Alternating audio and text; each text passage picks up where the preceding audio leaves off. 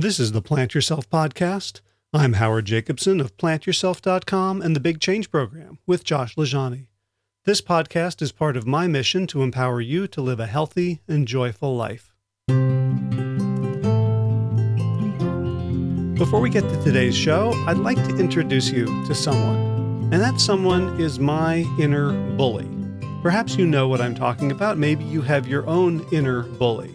The inner bully is the one who, every time I get excited about something new, about a new capability, about a change I'm going to make, about how things are going to be different, about how I'm going to transform myself, the inner bully goes, yeah, you're never going to change. You've tried that stuff before. How many times have you tried to meditate? How many times have you tried to start an exercise program? How many times have you done this or that and you've always failed? Just forget about it. You're never going to change. You're always going to be just the way you are. And like a bully, the inner bully can make me slump my shoulders, give up in despair, cry, want to run home to mommy, and just give up on whatever change I'm about to make. And you know, the better I do at making that change, the louder the bully gets. Because then the bully says, yeah, you're so excited now, but it's all going to come crashing down. Imagine how disappointed you're going to be. You've meditated for 27 days in a row and you know you're going to quit. Imagine how bad that's going to feel. So just stop now. Well, that's my inner bully.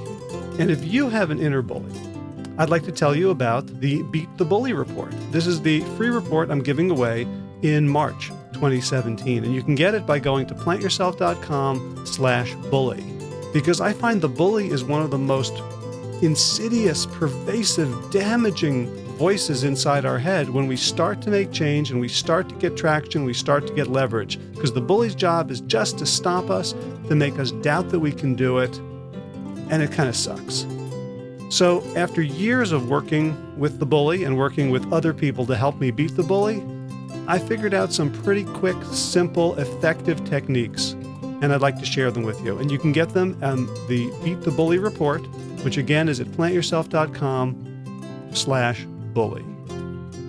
And when you do, you'll also get a subscription to the Big Change Bulldog, the weekly-ish newsletter from plantyourself.com, from which you can unsubscribe at any time if you decide you don't like it. Okay, so let's talk about today's show. If you listened to last week's show with Paul Chatlin, you'll recall his epiphany moment was when Blue Cross Blue Shield was willing to pay $120,000 for his bypass surgery, but was not willing to pay $700 for him to learn how to cook healthy meals so that he would never need bypass surgery.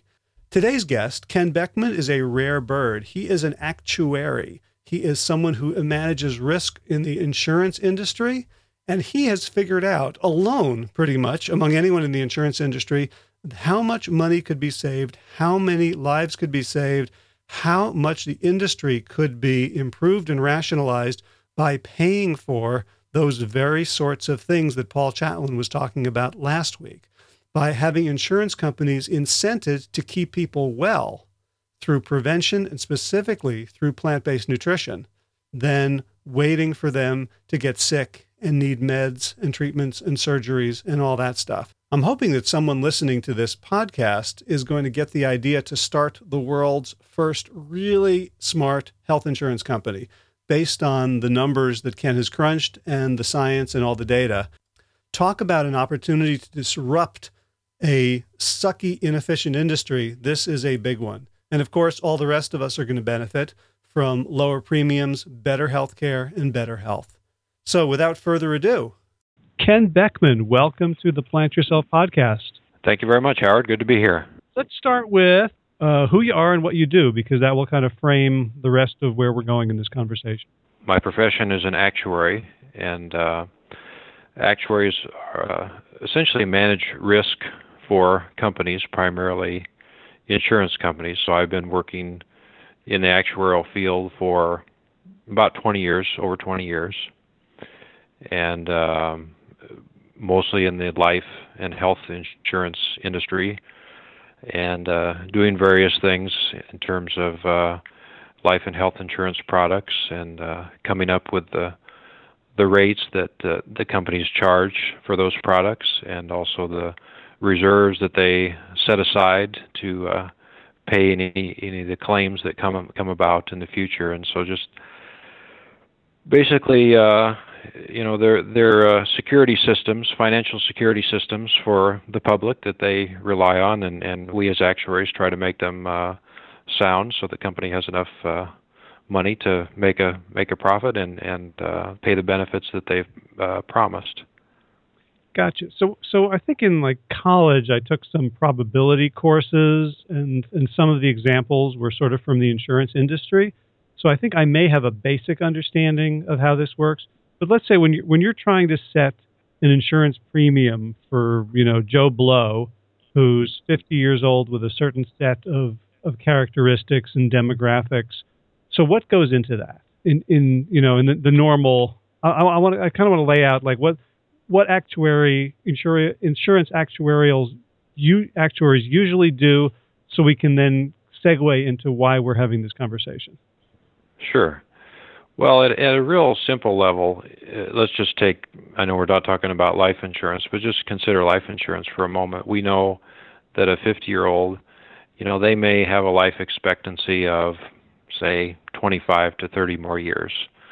So we essentially say they've got to pay us amount of premium to cover that next 30 years or so to when they die, that we'll be able to pay them whatever their chosen benefit was, $1 million, let's say. And it's really very similar with health insurance, but there's more variables. Obviously, it's not just life and death. It's how many times does somebody need to go to the emergency room, how many times do they see their doctor for routine visits, that type of thing. And so you look at data and studies and your own policyholders and determine that somebody who's 50 or 60 years old are going to incur this many claims per year, and you're going to have some people that have very large claims, some people that will have no claims, and you basically create this mathematical model to determine what price tag you need to put on those services. Sure. So help me see if I'm correct here. So if you have a bunch, so it's basically pooled risk. So that correct. So a whole bunch of people together can kind of smooth out. So if something terrible happens to one of them, then everybody doesn't have to save for that possibility, but a bunch of people save a little bit. And so if it does, when it happens, kind of, act of God, roll of the dice to one person, it's basically the community stepping in to cover what needs to be done for them. That's right. As an actuary, we can't really predict for a given person whether they're going to need $1 million of medical treatment or no medical treatment. But when we take a large group, the community, like you said, we can get pretty precise in terms of this is the average cost that somebody is going to use for medical services. So in my hypothetical model, if you have a whole bunch of people, let's say 100 people for my little brain here. So if we have 100 people and we're looking at the past, or we're expecting that a certain number of them will have heart attacks, a certain number will have strokes or develop diabetes and need to be on medicine, a certain number will get, fall out of windows and need to go to the emergency room. And we take that whole amount of money and all the care that would be required for that group of 100 people, and we then divide it by 100, and everybody pays that percentage of it plus whatever the insurance company gets for profit. That's it. I mean, at a high level, that's exactly what happens. Okay, so let's put a pin in that for right now, and so we're not having this conversation to kind of train a new generation of plant yourself actuaries, but to kind of go into the intricacies of the insurance system and some of the ways in which it may not be entirely rational. So when did you begin to see that there might be other ways of setting up insurance and insurance companies that might be more beneficial for people and better for companies? Well, I think it really gets to the plant-based diet, really, and my experience with that, and seeing how powerful it was in terms of improving people's health, and just knowing that power is out there, that the insurance framework as it's set up right now is really not aligned with getting that concept spread to as many people as possible. So this is where I have trouble, because I would think, I grew up, if not a huge cheerleader of capitalism, at least sort of respecting its good points. And one of its good points was that the ruthless efficiency of the market, that when something better came along, like when Google came along, everybody started using Google and stopped using Alta Vista. Right. Right. And right. when the internal combustion engine came along, people stopped using horses. And that, long-term issues aside, for the short-term benefit, that if somebody came along with something better, more efficient, cheaper, more convenient, worked better, saved money, that people would flock to it. So how is it that if the insurance company, for example, I was talking to somebody the other day who was trying to get their insurance company to pay them for an $800 course on plant-based diets. And the insurance company wouldn't pay that, but they would pay the $120,000 to $135,000 bypass surgery. So, right. So explain to me, what are the obstacles to the insurance companies being intelligent about this? Well, that's a very good question. It's a lot of it, I think, is just not willing to change, and that's not unique to the insurance industry. Obviously, we're all many people are set in their ways, and unfortunately not willing to change. So I don't have a perfect answer for you. It kind of boggles my mind, and something that I think about a lot. And why hasn't this been adopted by the insurance industry and other industries who are involved in healthcare? But I think it really gets down to if people are exposed to the concept enough, then I think it can change. It's right now. I know the momentum and the exposure is kind of growing, but it's still relatively on the margins. It's not it's not a front page story every day in the newspaper on the news. So I think that's really the big obstacle there, that it's still this marginalized concept that many people view as not mainstream, even though it's the really the most effective thing out there for reducing costs. So let's dive into that for a second. So people can listen to me talk about my own plant-based journey, how I've helped people, and they can read scientific studies or China study and the Google's books and things like that. But you're just sort of a dispassionate numbers guy, in your profession. What do you see? What did you see when you started looking into a plant-based diet that made you think that this was better than drugs and surgeries? Well, it's probably not any different than the studies that you've seen. You referenced the China study and the work that Dr. Ornish and Dr. Esselstyn and others have done, and just seeing that the results that they've had, and I see in my data, what a bypass surgery costs, or what it costs to treat diabetes or obesity, and it's just so obvious. It really doesn't take an actuary or a scientist or anything like that to figure it out. Anybody can see that the plant-based option is a much cheaper, safer, and better all-around choice. But if you're an actuary and you're discussing things with your fellow actuaries in the insurance industry, Like, that's what I don't get. Like, people, you talk to them about diet and everybody gets defensive because they want to eat the way their mama cooked for them, or, eat the bacon that they love. Hmm. And so there's all this emotion in it. But I'm just like hoping like there's a group of people who just look at numbers.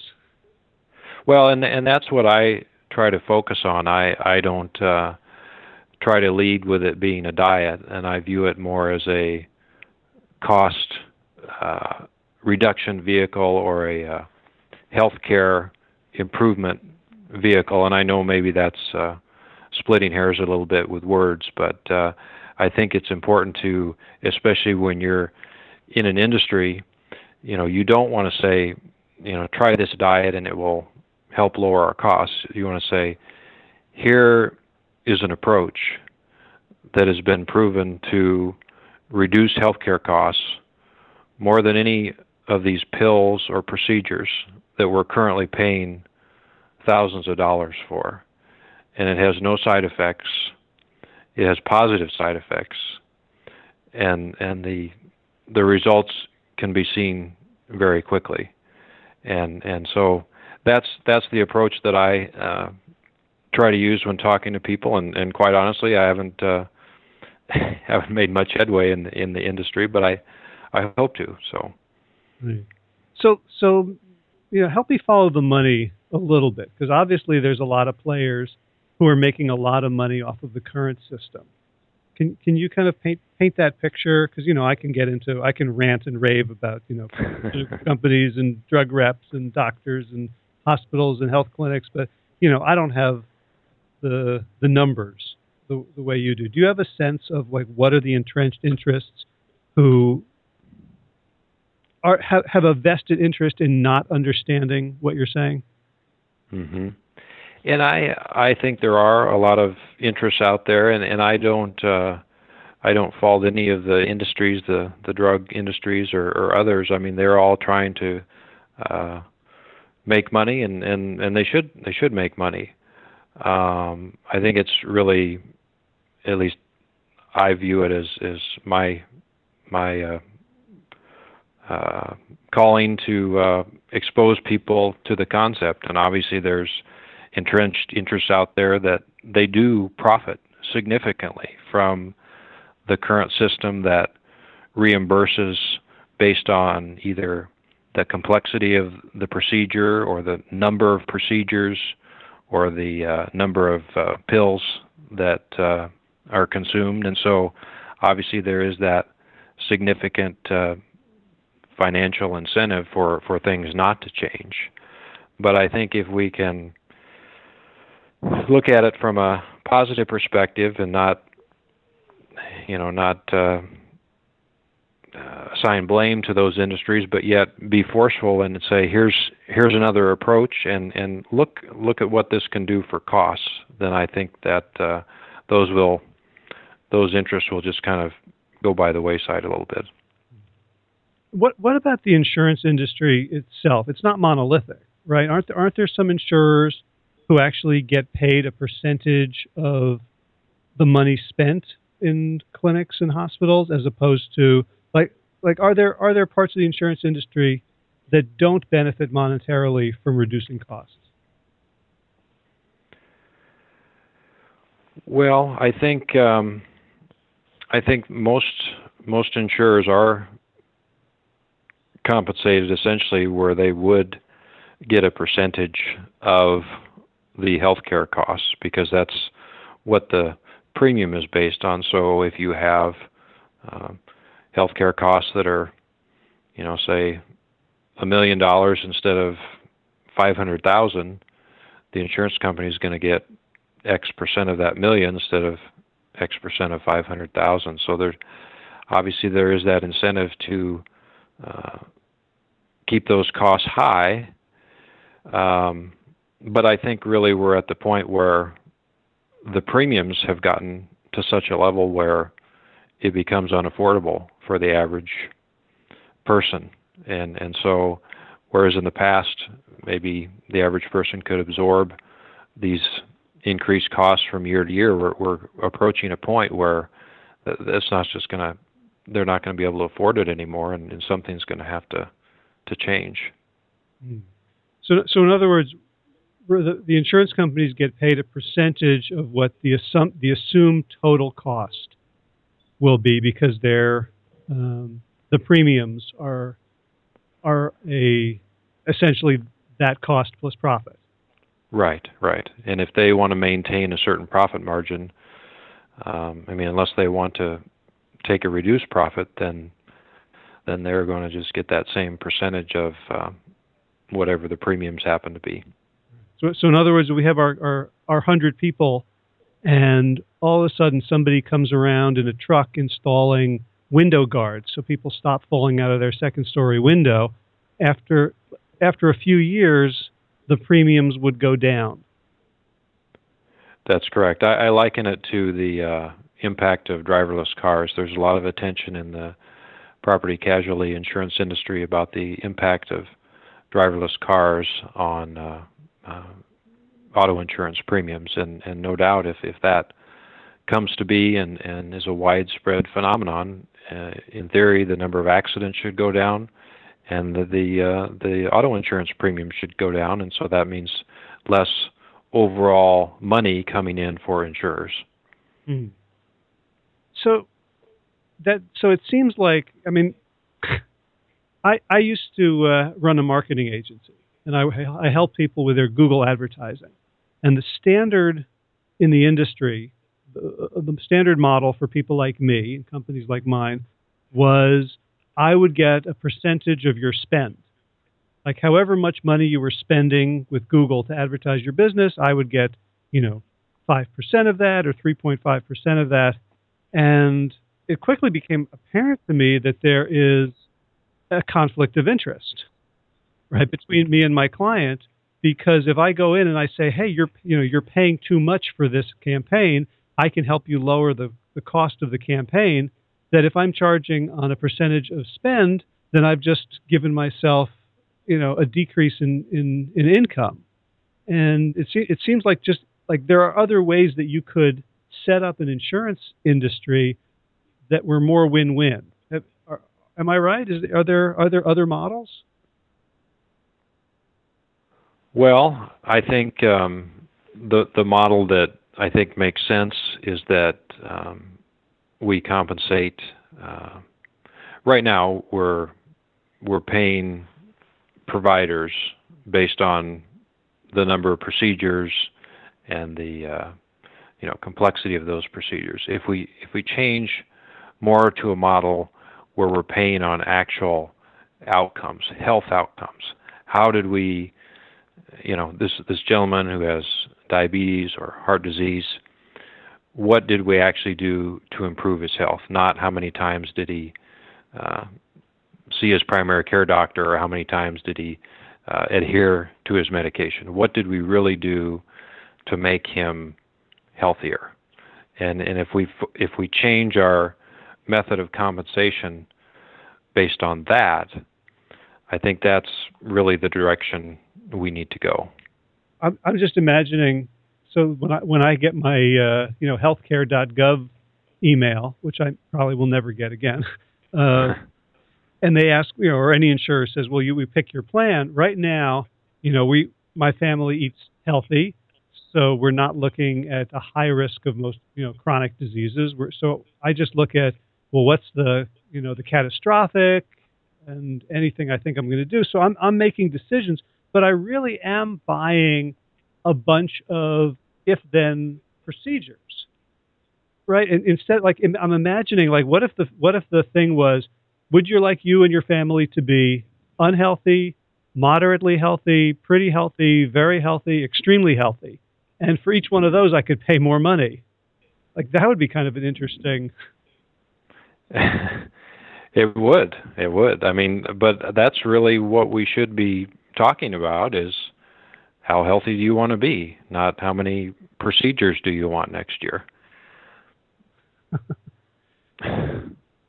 Wow, that just kind of blew my mind a little bit, because I really, even with all my years of trying to help people get healthy, I've still always thought of insurance as paying for desired outcomes like doctor's visits and pills and surgeries if they become necessary, as opposed to like what we really, really want, which is to be healthy, or is that am I an outlier? Do most people, as far as you know, like not really care about being healthy or taking responsibility, but just want the coverage? Well, I think people do want to be healthy. I think there's no doubt about it, and I think right now they are dissatisfied with the results they get when they go to their physician because those results are not they're not getting results. And so, but yet they don't know another way other than to try another physician or another healthcare provider. So I think if we as an industry came out and said, really the goal of you buying this health insurance is not to pay for all your procedures next year, even though we may do that. The real goal of you purchasing this policy from us is to make you healthier. And that is our sole focus when you buy this policy, and we'll do everything we can to help you, but you have a role in that as well, to help make you healthier. Now it's getting complicated in my mind, because I'm thinking, first of all, like I have Uverse by AT&T for my internet, and I pay them $100 a month for all the services. And the best thing is if I never see them, right? The truck never comes out because it works. But whenever there's a problem, they send somebody out. They don't charge me for it. And I think, like, wouldn't it be like insane to pay for? Okay, so I'm going to pay for how many visits do I want them to make this month? 3 or 7 or 10? Or if I'm really flush and I really want the premium Uverse service, they'll come out every day and fix something that's broken. Right? Isn't that kind of the paradigm shift we're talking about in health insurance? It is. I mean, that's it. But at the same time, like I get like fire insurance or something, or like some insurance that feels let's say like product replacement insurance. I'll buy some piece of electronics from Best Buy, and they'll sell me the $25 2-year extended warranty. Right. Then if it doesn't break in those 2 years, I feel ripped off. Is there any of that sort of like remorse? Like, well, I think there is. Sometimes people want to use their insurance, and sometimes in life insurance, people buy a policy and they kind of complain about the premium, and the answer to that is, well, you haven't died, so be glad for that. And it's kind of the same thing, I think, in the health insurance world. It's obviously there needs to be some amount of money paid to cover those unfortunate circumstances, and if you don't have any of those circumstances where you need to get some type of procedure or medication, that's great. I mean, that's really the goal, and the more we have of that, the lower we can reduce premiums as low as possible. Right, and just from a sort of a win-lose zero-sum game perspective, if we keep the premiums the same, and so and we reduce costs, like I'd be happy to give all that to the insurance company. If people, if we're actually getting health, if we're getting ROI of health and vigor and time at work and time with all that stuff that we're supposed to get from our medical and health industry. If we're getting that, why not give the rest to the insurance company? Exactly. I agree. We're really not getting, the public is not getting value right now for health insurance. They're getting their procedures done, no question about it. We're reimbursing hospitals, we're reimbursing physicians, but there's very little value being received for those premium dollars. So For how long have you been beating the drum of the plant-based approach to healthcare in your industry? Well, really, it's been very recently. I myself adopted the plant-based diet about 3 years ago, and had great results with that. And so, as I got into that, I was looking around to see, well, what can be done with this, because I think it's such an exciting concept. And being in the health insurance industry, I really didn't see other insurers out there, or any actuaries, or really anybody else in the industry talking about this topic. So I put together a paper to kind of summarize my thoughts, and then I could send that to others in the industry and get their feedback on this concept, because like me, I was not, up until 3 years ago, was not even familiar with the research and the ability of a plant-based diet to reduce healthcare costs. So it really is just kind of in the beginning stages to talk to others in my industry. Is there a precedent in medicine in the last 20 or 30 years or so of something coming along that is better and cheaper and being embraced? Well, I think a lot of new drugs have been embraced very quickly. I don't know that they're cheaper. I think a lot of times it goes the other way, that these new drugs are very, very expensive, and some of them may work quite well, and maybe a lot of them don't work quite well. But I'm not aware of overall any traditional medication or procedure that addresses the whole host of chronic conditions, especially that whole food plant-based nutrition does. Yeah, I realize that. I'm just thinking, is there any case of, let's say, a new way of delivering, insulin or something that was just, it just, you didn't need the big machine, or you didn't need long hospital stays, like something that just reduced costs, and everyone said, "Oh, that's a great idea." Mm-hmm. I'm not aware of anything right off the top, but what we see in looking at medical trends, even though the last 3 or 4 years the trends have been lower, really over the last 20 plus years the trends have been very high, very much higher than normal inflation is, and that's really where the problem has been. So even if there's maybe some pockets here and there of improvement, overall the last 20 years you have medical inflation, I don't know, maybe 8%, and normal inflation in the economy of 2 to 4%, and so that's after a while that's where we find ourselves, and that's why we've gotten in trouble. So this is a systemic problem, that medicine just keeps getting more complex and more expensive, as opposed to what you would expect from a capitalist system, that things get, look at computers in the last 20 years. I mean, just, everything we can think of that has a technological component to it has just gotten so much cheaper that the people who sold the first ones couldn't imagine. Right. So much cheaper, so much better and more effective in terms of the computer technology. But on the medical front, it seems to go the other way. It's not cheaper, it's more expensive, and you could make the argument that it's, I don't know about less effective, but not substantially more effective as compared to the computer technology that's out there.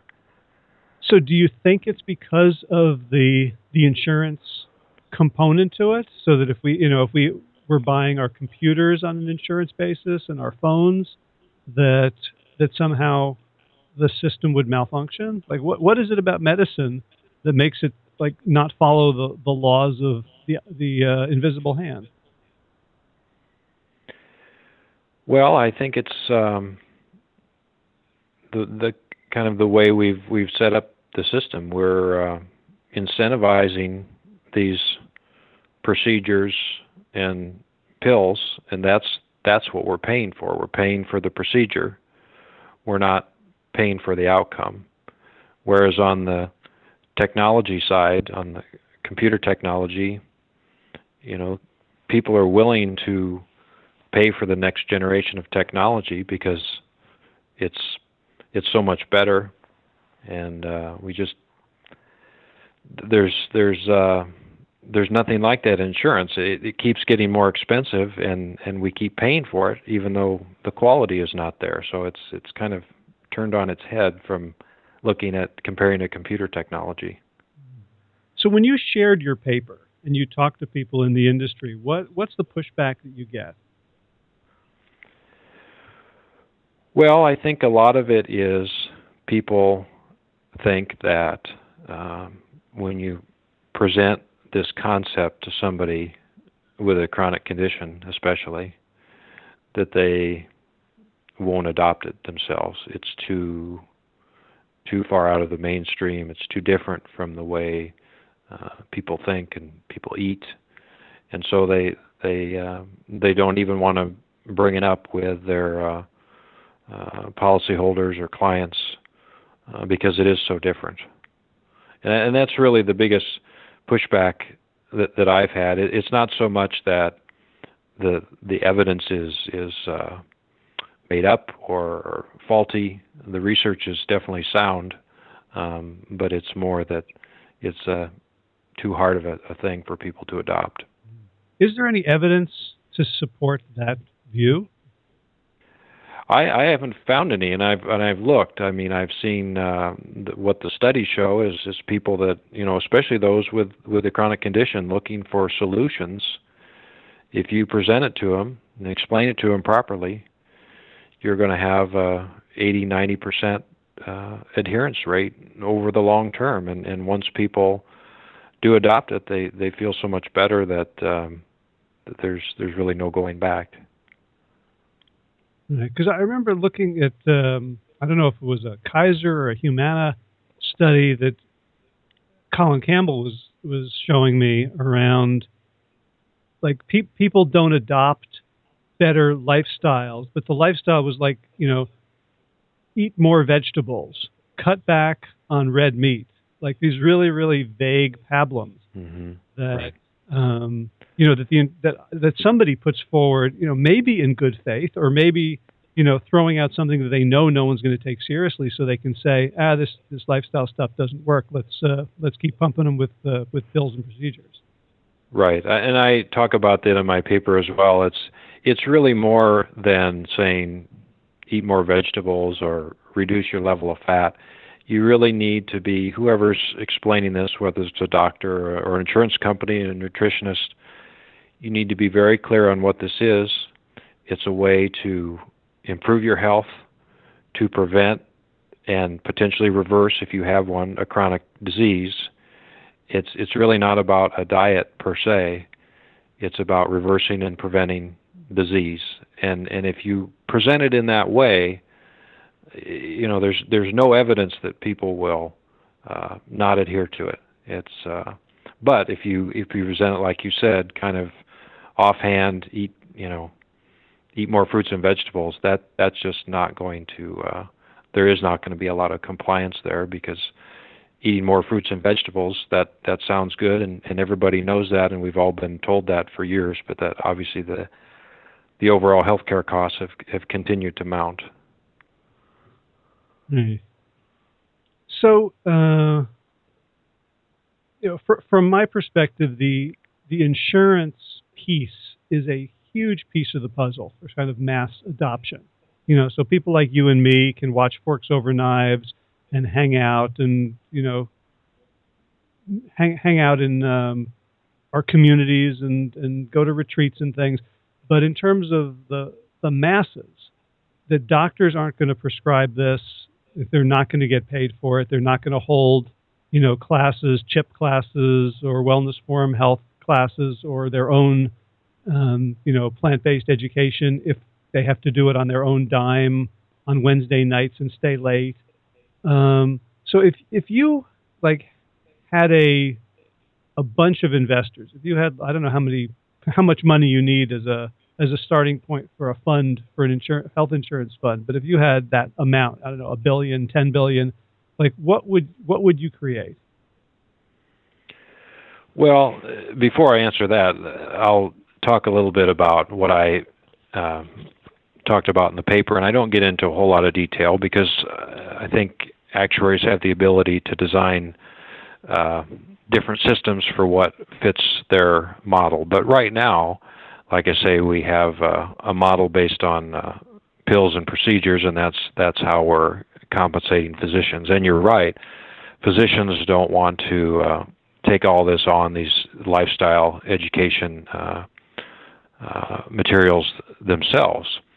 But if we can make a shift in existing insurance companies where we would pay the physician their regular fee schedule, but on top of that, we would compensate them for essentially just having a brief conversation with their patients, and especially those with chronic conditions. And if they would recommend to their patients that they go to some type of, whether it be a seminar or a webinar or a website or some type of educational session, then we would compensate the physician for that. And then additionally, if this was somebody, say, with diabetes, incurring $10,000 of claims a year, if by going through this process, getting educated about lifestyle and diet, if then the patient would reduce its claim costs significantly, say from $10,000 to $2,000, then a system could be set up where the physician would benefit from that and potentially share in that savings over the long term. So when you think about it, if somebody age 50 has diabetes and has $10,000 of claims a year, they're likely to have that same amount or even greater over the next 30 years over their life. And so if we could really hold out to physicians that if you really essentially cure this person by educating them on proper lifestyle choices, we will compensate you for that over this person's lifetime. And that's a difficult thing to figure out how all those dollars move around, but I think that's really where we need to be. It reminds me of a cartoon from the Big Book of Jewish Humor, where there's an old-time baseball stadium, and there are these ads in the walls that separate the outfield from the bleachers, and one of them, they would have hit this sign and win a salad or win a steak or whatever, and for the incentive for the batter to have a big hit.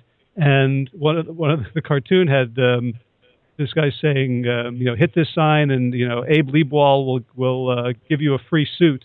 And behind the outfielder, there's Abe Liebwall with a mitt, trying to protect that spot of wall. It's like if your doctor knew that they were going to get let's say $1,000 a year because you're healthy, like they would follow you around and protect you. Like that would become their mission, to keep their patients alive and well. And they would make out like bandits. Like, wouldn't that be exactly? That's what we need to do, is change the incentive system, and I really don't see any other way to do it other than that type of model. Because I can then the cascading effect would then hit medical schools, right? All of a sudden they'd realize, well, what I've been learning isn't going to get me paid in this new system. Exactly. So in terms of an investor, if they had $1 billion or something looking to invest, I think they could partner with insurance companies and really, whether it be educate physicians or helping with developing these monetary incentives, putting that money to use to do everything possible to drive people better health. Could an existing company do this as a little experiment? Like they wouldn't have to change the entire model, but let's say like take one population, one state, or 1/50th or 1/100th of their business and see what happens over 5 years? Right, exactly. Any company could do this tomorrow. It's not you don't have to put in place all these financial incentives, but I think the second part of my paper, one, is the incentives for the physicians, and that's obviously more of a long-term change that would have to be set up. But really the other part is what I call for in the role of insurance companies, is simply just to let their insured members know that this concept exists. And it's not really to have insurance companies practice medicine or prescribe a particular course of treatment. They would want to make that clear, but simply to let their patients, their insured customers, know that there's an approach out there that's been medically proven for many, many years, where if you have heart disease, if you have diabetes, if you're obese, go on down the list, that you can reverse those conditions. You can get off your medication if possible, and here's some resources where some websites or some materials that you may want to look at and review them for yourself and try it out.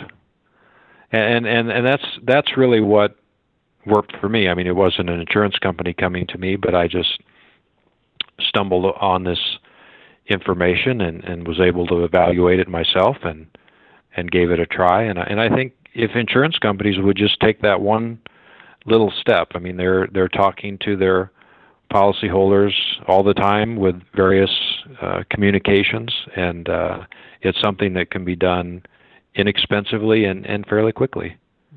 And have you worked out like a business case, like you would take to an executive and say, here's how you solve your problem and stay flush and satisfy your shareholders and mitigate risk and contribute to like public health? Well, it's kind of what I was just describing there.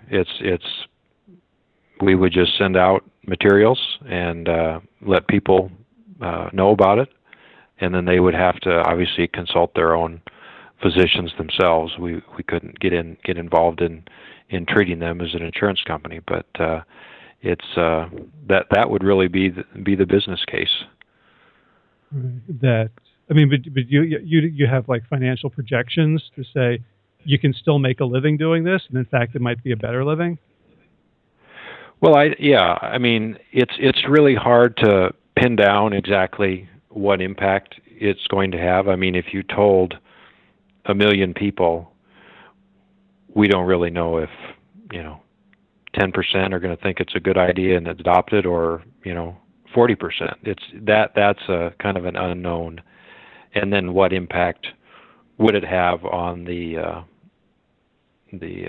claims that a company were to see? I mean, those are all kind of very hard to figure out numbers. So I don't have a exact number, but I think that would be the thing that if we could get some companies that would want to try that, we could learn that information fairly quickly. It almost seems like you have a sort of Edison problem, right? How's he going to sell light bulbs unless he builds the power grid? You need a lot of infrastructure, both physical and mental. If everyone sort of switched overnight, it would, there'd be a lot less risk for insurance companies than wondering, well, are people actually going to take advantage of this? Are the doctors really going to get behind this when we're telling them to do something that they haven't been trained for? Yeah, I mean, it's one of those things you don't really know exactly where it's going and how it's all going to work out. But for me, the bottom line is, I think as insurers and as an actuary, we have a code of conduct that really says our first priority is the public interest. It's really not our employers. It's not our industry. It's really we are here to serve the public. And I can't think of anything more important to get the message out to the public is here's an option for you if you care to look into it more that could essentially save your life. And it's not so much about living to 100. It's about having that quality of life without being in and out of doctors' offices for the rest of your life. And if you would like to look into it more, then please do so. And I think that's really the first step. And there's obviously a lot of infrastructure and other technical things that will need to be worked out, but that's, I think, a good first step. Right. I did not realize there was a code of conduct. So you have your own Hippocratic oath?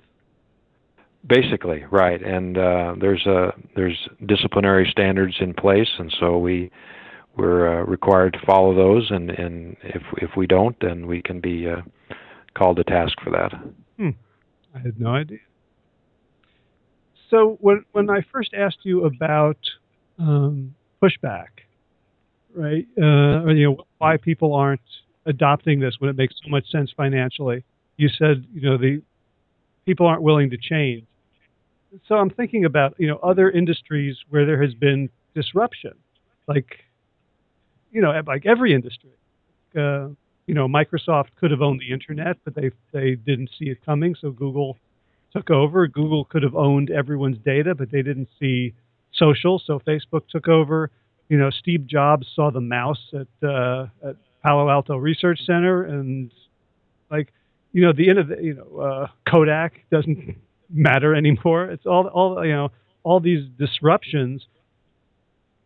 If people are stuck in their ways, which seems to be sort of the natural human condition, is there room for some new insurance company to just blast out of the gate with a totally different approach?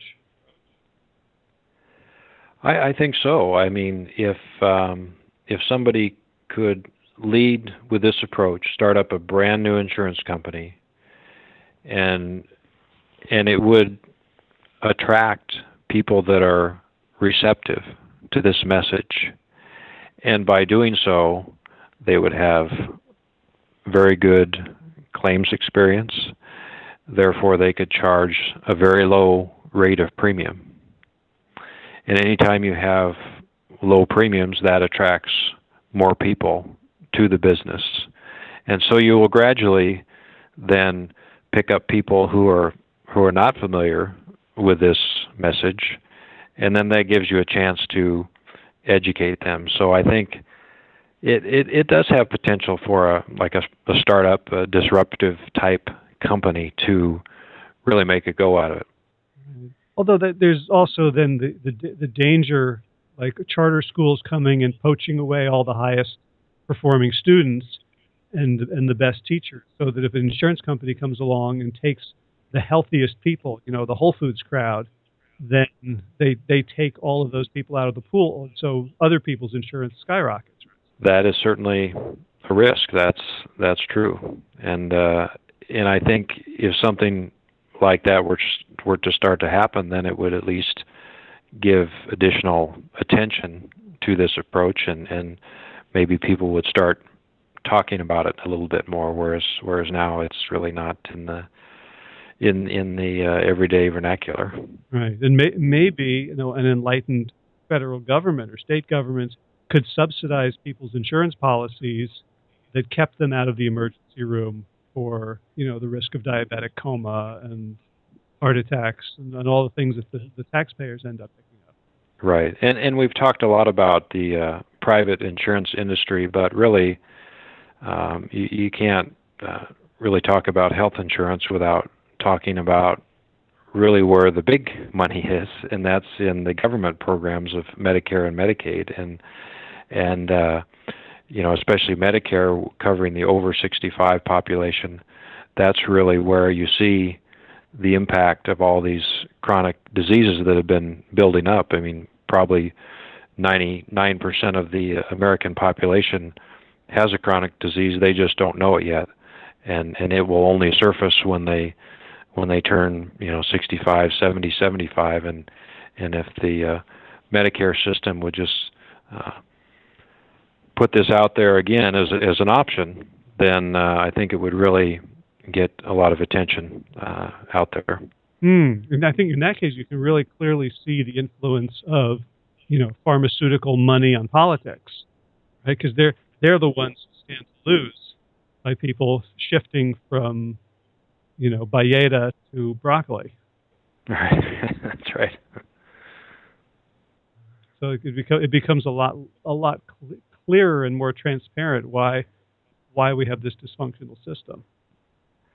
And there's always talk about Medicare and how long that will last, and is the Medicare trust fund going to run out in 10 years? And there's always that talk. And if this were to spread within the Medicare population, I mean, for one, that talk would go away, and two, you're really talking about money that's freed up that can go to much more productive causes. Right now, 18% of the economy is spent on healthcare, and that includes Medicare and other things. But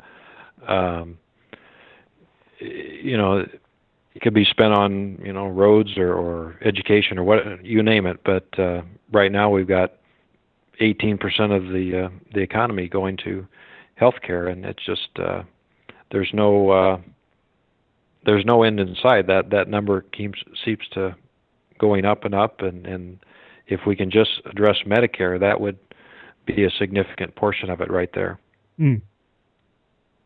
So what are your plans over the next months and years to get this message out and convince people?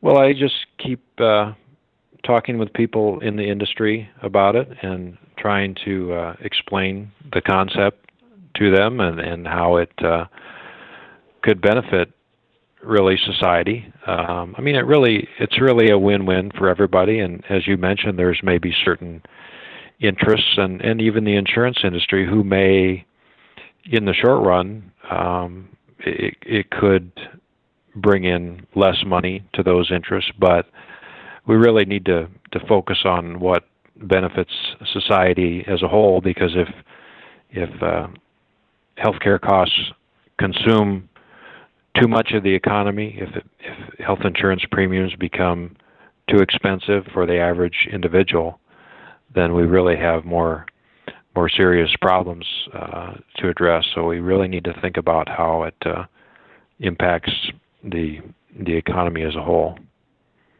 Right. We're all in the same boat. If someone's making money by drilling holes in it, that's not good for the rest of us. Well, Ken Beckman, thank you so much. This has been illuminating and fascinating, and I think I'm much smarter now about what some of the limitations are and what really the possibilities are for structural changes in the way we think about health. Well, I appreciate you giving me the opportunity, Howard, and I appreciate the work that you do. All right. Well, take care. I'll include a link to your paper, if that's all right, in the show notes. Yeah, that would be great. People can read it and see for themselves. And let's stay in touch. I have a feeling someone's going to make $1 trillion off of this, and why not us? Oh yeah, that's right. Yeah, whoever makes it is fine with me. So right, I just want a little bit. All right, take care, Ken. Thanks again. Okay, thanks, Howard. Bye-bye. If you enjoyed this episode of the Plant Yourself Podcast, episode 200, woohoo! Please subscribe and leave a review on iTunes.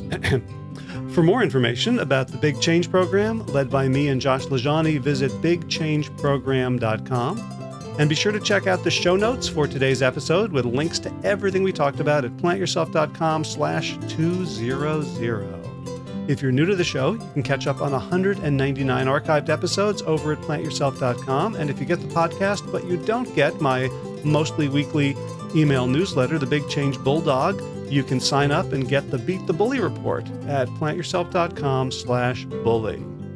Big thanks to Plant Yourself podcast patrons Kim Harrison, Lynn McClellan, Anthony Disson, Brittany Porter, Dominic Marrow, Barbara Whitney, Tammy Black, Amy Good, Amanda Hatherley, Mary Jane Wheeler, Ellen Kennelly, Melissa Cobb, Rachel Behrens, Christine Nielsen, Tina Sharp, Tina Ahern, Jennifer Volkanovsky, David Bizek, The Mysterious Michelle X, Elizabeth Feldman, Victoria Dolomanova, Leah Stoller, Alan Christensen, Colleen Peck, Michelle Landry, Josina, Julianne Rowland, Stu Dolnick, Sarah Durkis, Rhymes with Circus, Kelly Cameron, Wayne Pedersen, Leanne Peterson, Janet Selby, Claire Adams, Tom Franzek, Jeanette Benham, for your generous support of the podcast. And of course, thanks to Will Ridenauer for allowing me to use his beautiful song, Sabali Dan, Dance of Peace. You can find more of Will's music at his website, willridenauer.com. If you would like to support this show, you can share this and other episodes on social media and via email. I've noticed a kind of uptick this month. I'm hoping that the Plant Yourself podcast is about to embark on a growth spurt in terms of audience, in terms of the number of people we're reaching with this message. And you can do that by sharing it. You can also do it by writing a review on iTunes. I got a beautiful one. It actually made me tear up this morning from Bonnie Under the Sea, who writes, I love this podcast, and after listening to the episodes with Paul Chatlin and Ed and Amanda Smith, who have channeled their passion for a plant-based lifestyle into positive community action, I was inspired to create a community in my own town. Howard, the Plant Happy community in Sisters, Oregon salutes you, and you have my deepest gratitude for helping to nurture those seeds of change in my own heart. Your podcast is an oasis of thoughtfulness, knowledge, and positivity, and I hope you'll keep it up for many episodes to come! Wow, Bonnie Under the Sea, I've never had the urge to get a tattoo, but if I did, that's what I would put on my skin. Thank you so much. In garden news, we've had a freaky week and a half with temperatures in the high 70s, and we're having frosts at night, so I'm not sure how our blueberries are going to live through it, but the kale is doing very well, and I'm still building up the hugelkultur bed using logs, wood chips, and everything else, and we'll see how that goes this summer. In running news, this is my last hard week, and then I taper for the marathon the third week in March. And so I'm kind of looking forward to resting and then emptying my capacity, as Josh Lajani says, emptying my capacity during the marathon and seeing if I can get, 3:45, 4 hours.